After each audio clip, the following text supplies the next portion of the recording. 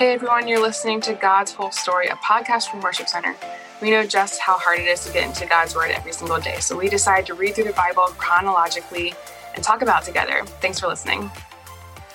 Hey guys, welcome to God's Whole Story. We are wrapping up Job today. I definitely found Job a lot more intriguing and interesting than I thought I was going to. So we are going to talk today about the last little bit.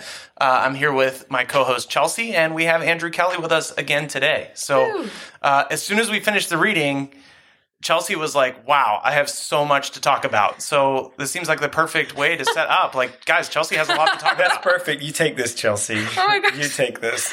Actually, okay, I know you guys really want to talk about Leviathan and, We have to. mythical creatures and dinosaurs and crocodiles and all that stuff. But what actually stuck out to me a lot in chapter 42, verse 5, talks about, I've only heard about you before, but now I've seen you with my own eyes. That stuck out to me of just like this beautiful picture of Job asking God for an audience over and over again. And now he finally got what he wanted, and he is a changed person. Like everything has changed for him.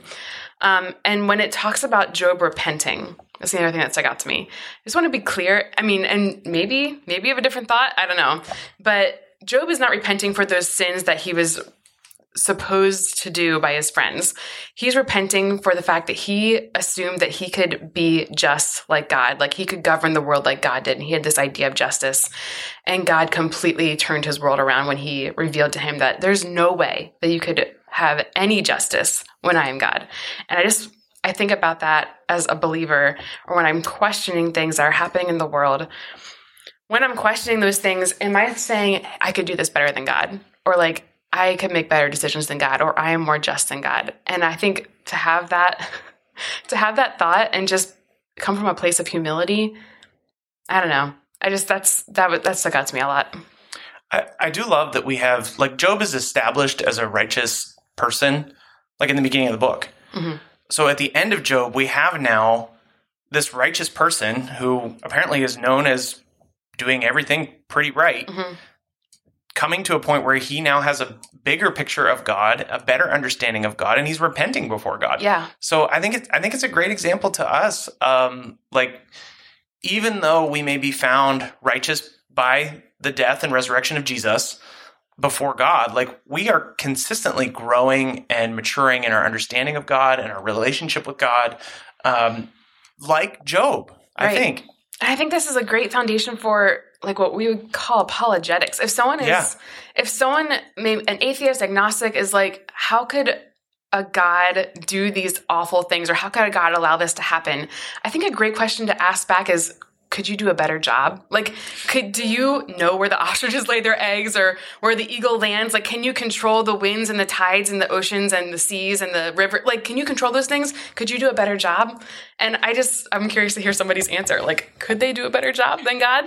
Man, I don't know. This raises so many questions. Like, it raises so many questions, because I think that, like, I think one of the biggest questions it raises in me is, what is it about me that would get in the way of my own drawing near to God, my own coming close to God? Because of is it my own pride that's causing me to almost kind of say, I've got some things to bring to you, God. I've got some arguments to bring. And the thing, like, kind of like what you mentioned, I think that one of these dynamics about this entire book, now that we're like looking at this bookend of it, and you mentioned the start of Job, is that I sometimes it really makes me wonder, how is it that God actually approaches us, and almost, I don't know, could it be said how fatherly God approaches us from this book? Because one of the things that, you brought up the beginning of Job, it sounds like God's actually really proud of Job. He's like, yeah, but have you seen my man Job? He is, I promise you, you can do what you want. He's not going to curse me. Mm-hmm. And he's like proud of him, but it's not, God doesn't say that to Job in this part. He still brings Job to this part of saying, he brings Job to this point, that sounds almost very disciplinary, like he's been very disciplinary to Job, and yet I'm just guessing there was still this whole dynamic of, yeah, but this is my man Job. And so I think that makes that then raises a whole bunch of questions in my mind. I mean, like, does that mean that like it's possible for God to be like bursting with like some kind of, I don't know, pride and affection for his children, and then at the same time have some things to like come absolutely. and be kind of stern with him about? And I think it's a picture of his grace. I mean, we go back to what his friends believed and what the natural inclination was in that day. Again, the law of retribution. If you do righteousness, you'll be blessed. If you do wickedness, you'll receive suffering. But God's breaking that down. He's like, that's actually not how the world works all the time. Like, I am so much higher than a formula. And it's God's grace that he's showing Job just who he is. And Job is able to live and tell the tale. Well, I feel like so much can be unpacked in that statement alone, because I think that is our natural inclination across all of life is to think, if I do really good things, then I'm in good shape. If I, the whole thing of like, I think that it really puts, I mean, God, it's like God stands up in the court of karma. I don't know the court of karma. Like to say, but that's not quite how things go. You think that's how it goes. So much can be unpacked with that. Yeah. That's really, really good. Okay, should we talk about dinosaurs and crocodiles? Well, I want to set this up. So when we talked about Genesis, we said, hey, don't get distracted by the wrong things. It'd be very cool to talk about how people live to be 1,000 years old. Right. That's not what this is for. So we set up the book of Job kind of the same way. Like, don't get distracted by the same things. Don't necessarily think about like, wow, his whole family died. Like, what? I mean, those are important details. Don't get me wrong. But let's not look at the wrong thing. So the point of Job, the book of Job, is not to teach us about dinosaurs. It's not to teach us about ancient creatures. It's very interesting. I get it. It's very interesting. It's so hard. I'm stuck on the verse when it sneezes, it flashes light. I'm still stuck on that. So I am excited to talk about these creatures because it is interesting. But the purpose of this book is not to teach us about ancient animals. It's to teach us about who God is as he interacts with Job. What book can we get on ancient animals? There's not a lot. There's not a lot. So I just think it is a valuable lesson, because one of the things I do remember as a kid learning about Job is like, did you know that there were giant crocodiles? And that's all I took away. Yeah. So don't do this journey with us and just be like, yeah, but the crocodiles. Like, no. The fire-breathing crocodiles. God. It's all God. What can you learn about God? Which is actually how we set up the book of Job. Like, what are you going to be able to learn about God? So with all that being said, how about those crocodiles?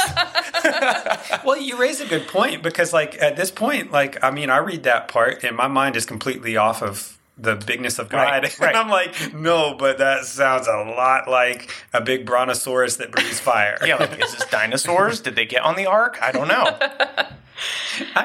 Yeah, for real. Yeah, and really at this moment, I'm like, I've forgotten about the bigness of God. I'm so thinking about like. Right, and I think it's actually a great example of what happens to us sometimes when we give into those kinds of things. It's not bad. It's kind of entertaining. It's an interesting thought. Yeah. But don't miss what we're actually trying to be taught with like the whole of Scripture. Like, we want to know more about God. Right, exactly. Okay. But what do you think Leviathan is?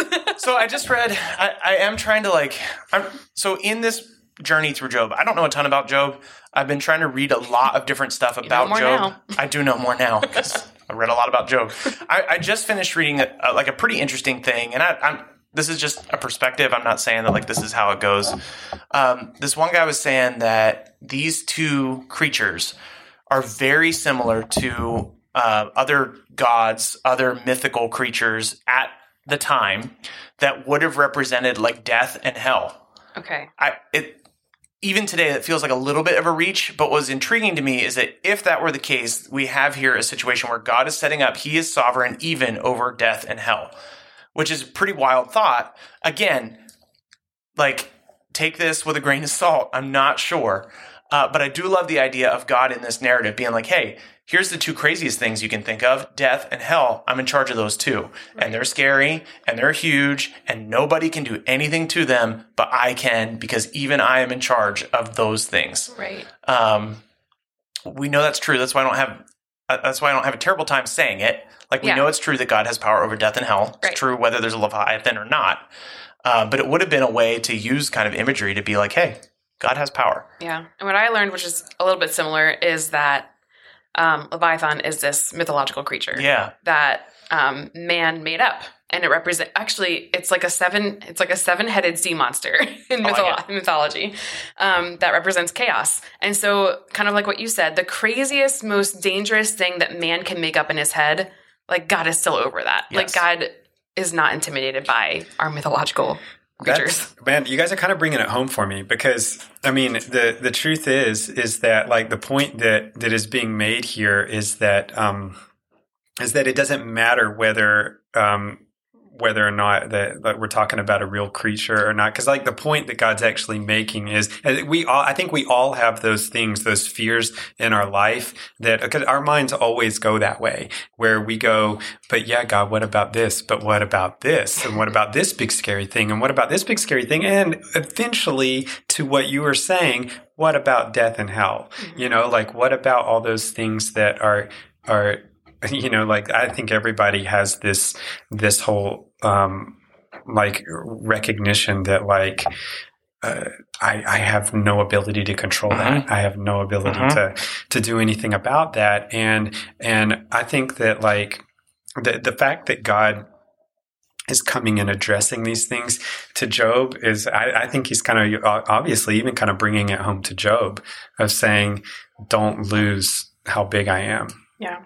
I wonder if God was just like reading Job's mind in that moment where Job was like, in his mind, well, what about Leviathan? And God, like, stop it. No matter what, it's God declaring he is the boss. He is sovereign over all things. Yeah.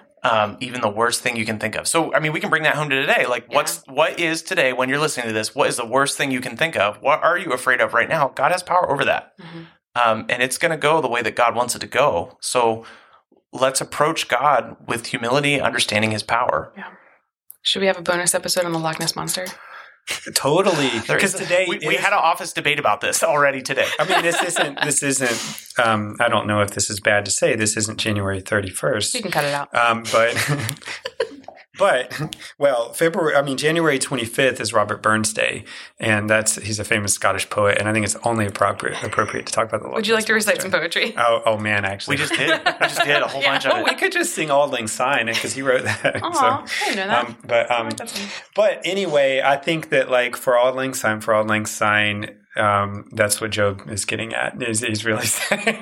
I like it. He's really saying no, but like I think that like that I had only heard about you before, but now I've seen you with my own eyes. I think that even as because I think that if we're looking at the narrative of the entire Bible, it's this God who's willing to be seen up close, and he wants to make himself known to us. And I mean, I think that that's still something that blows my mind. Why does God want to make himself known to us? And what I'm continuing kind of almost challenged by across the entire book of Job. I feel like I keep coming back to it in my head is Job's posture before God that was very different than his friend's posture before him. And there's this sense of like where Job actually, in his posture actually wants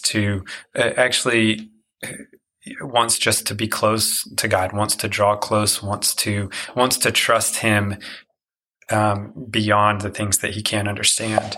And that challenges me in the today, because I think that there's this side that God always wants me to be drawing. God wants to make himself known to me. And I hope that I can have this kind of posture before him. Yeah. In that. So, yeah. Awesome. What a great way to wrap up Job. Except I have one aside. Sweet. Ryan. Okay. I can never actually get over the idea that like the moral of this story is that Job had a family, God got rid of it, God gave a better family back. I think again you're focusing on the wrong question. Yes, yeah, and I did want to at least say that like it's pretty eady to get caught up into that. You're asking the wrong question, but that honestly that is the way that I have always seen Job until like this year. Was like, oh man, I just hate the story of Job because it's like, oh, his family, it was great, but then God gave him a better one. And that's like so offensive to his first family. Yeah. But that's not the point of Job. It's not the point of Job. I listened or read something, or maybe it was Chris Lotzball. I can't remember where I heard this. Sorry, Chris, if this is... That's actually my favorite theological response to everything. I read something, I heard something, or maybe it was Chris Lotzball. Or Lindsay. Yes. But the book of Job is this picture of what we have in Christ. Yeah.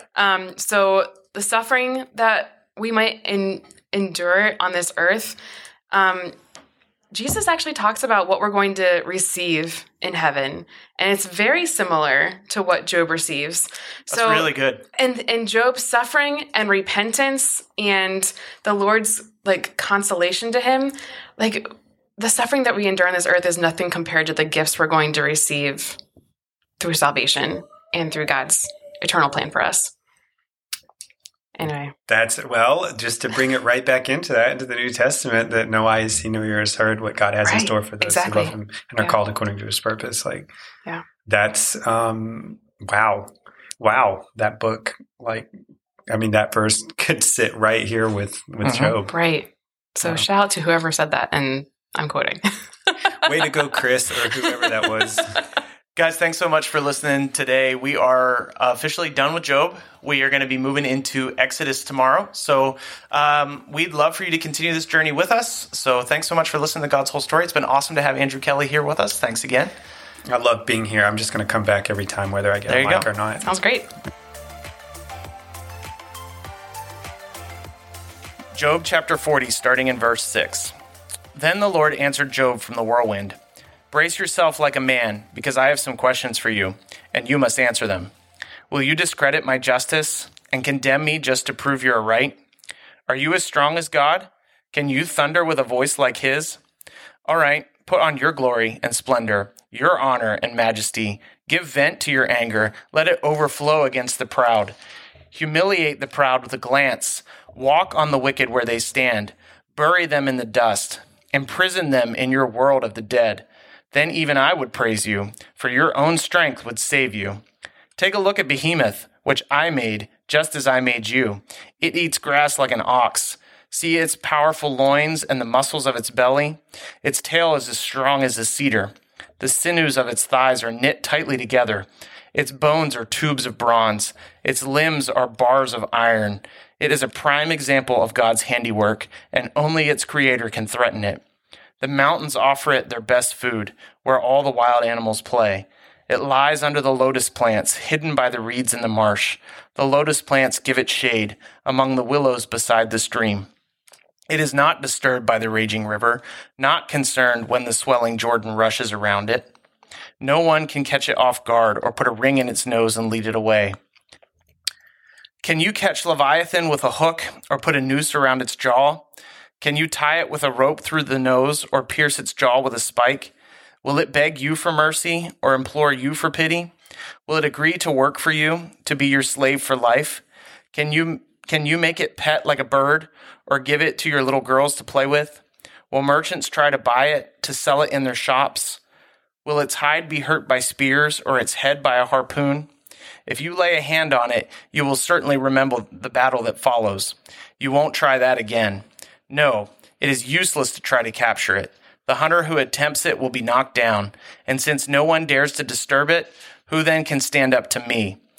Who has given me anything that I need to pay back? Everything under heaven is mine. I want to emphasize Leviathan's limbs and its enormous strength and graceful form. Who can strip off its hide, and who can penetrate its double layer of armor? Who could pry open its jaws, for its teeth are terrible. The scales on its back are like the rows of shields tightly sealed together. They are so close together that no air can get between them. Each scale sticks tight to the next. They interlock and cannot be penetrated. When it sneezes, it flashes light. Its eyes are like the red of dawn. Lightning leaps from its mouth. Flames of fire flash out. Smoke streams from its nostrils like steam from a pot heated over burning rushes. Its breath would kindle coals, for flames shoot from its mouth. The tremendous strength in Leviathan's neck strikes terror wherever it goes. Its flesh is hard and firm and cannot be penetrated. Its heart is hard as a rock, hard as a millstone. When it rises, the mighty are afraid, gripped by terror. No sword can stop it, no spear, dart, or javelin. Iron is nothing but straw to that creature, and bronze is like rotten wood. Arrows cannot make it flee. Stones shot from a sling are like bits of grass. clubs are like a blade of grass, and it laughs at the swish of javelins. Its belly is covered with scales as sharp as glass. It plows up the ground as it drags through the mud. Leviathan makes the water boil with its commotion. It stirs the depths like a pot of ointment. The water glistens in its wake, making the sea look white.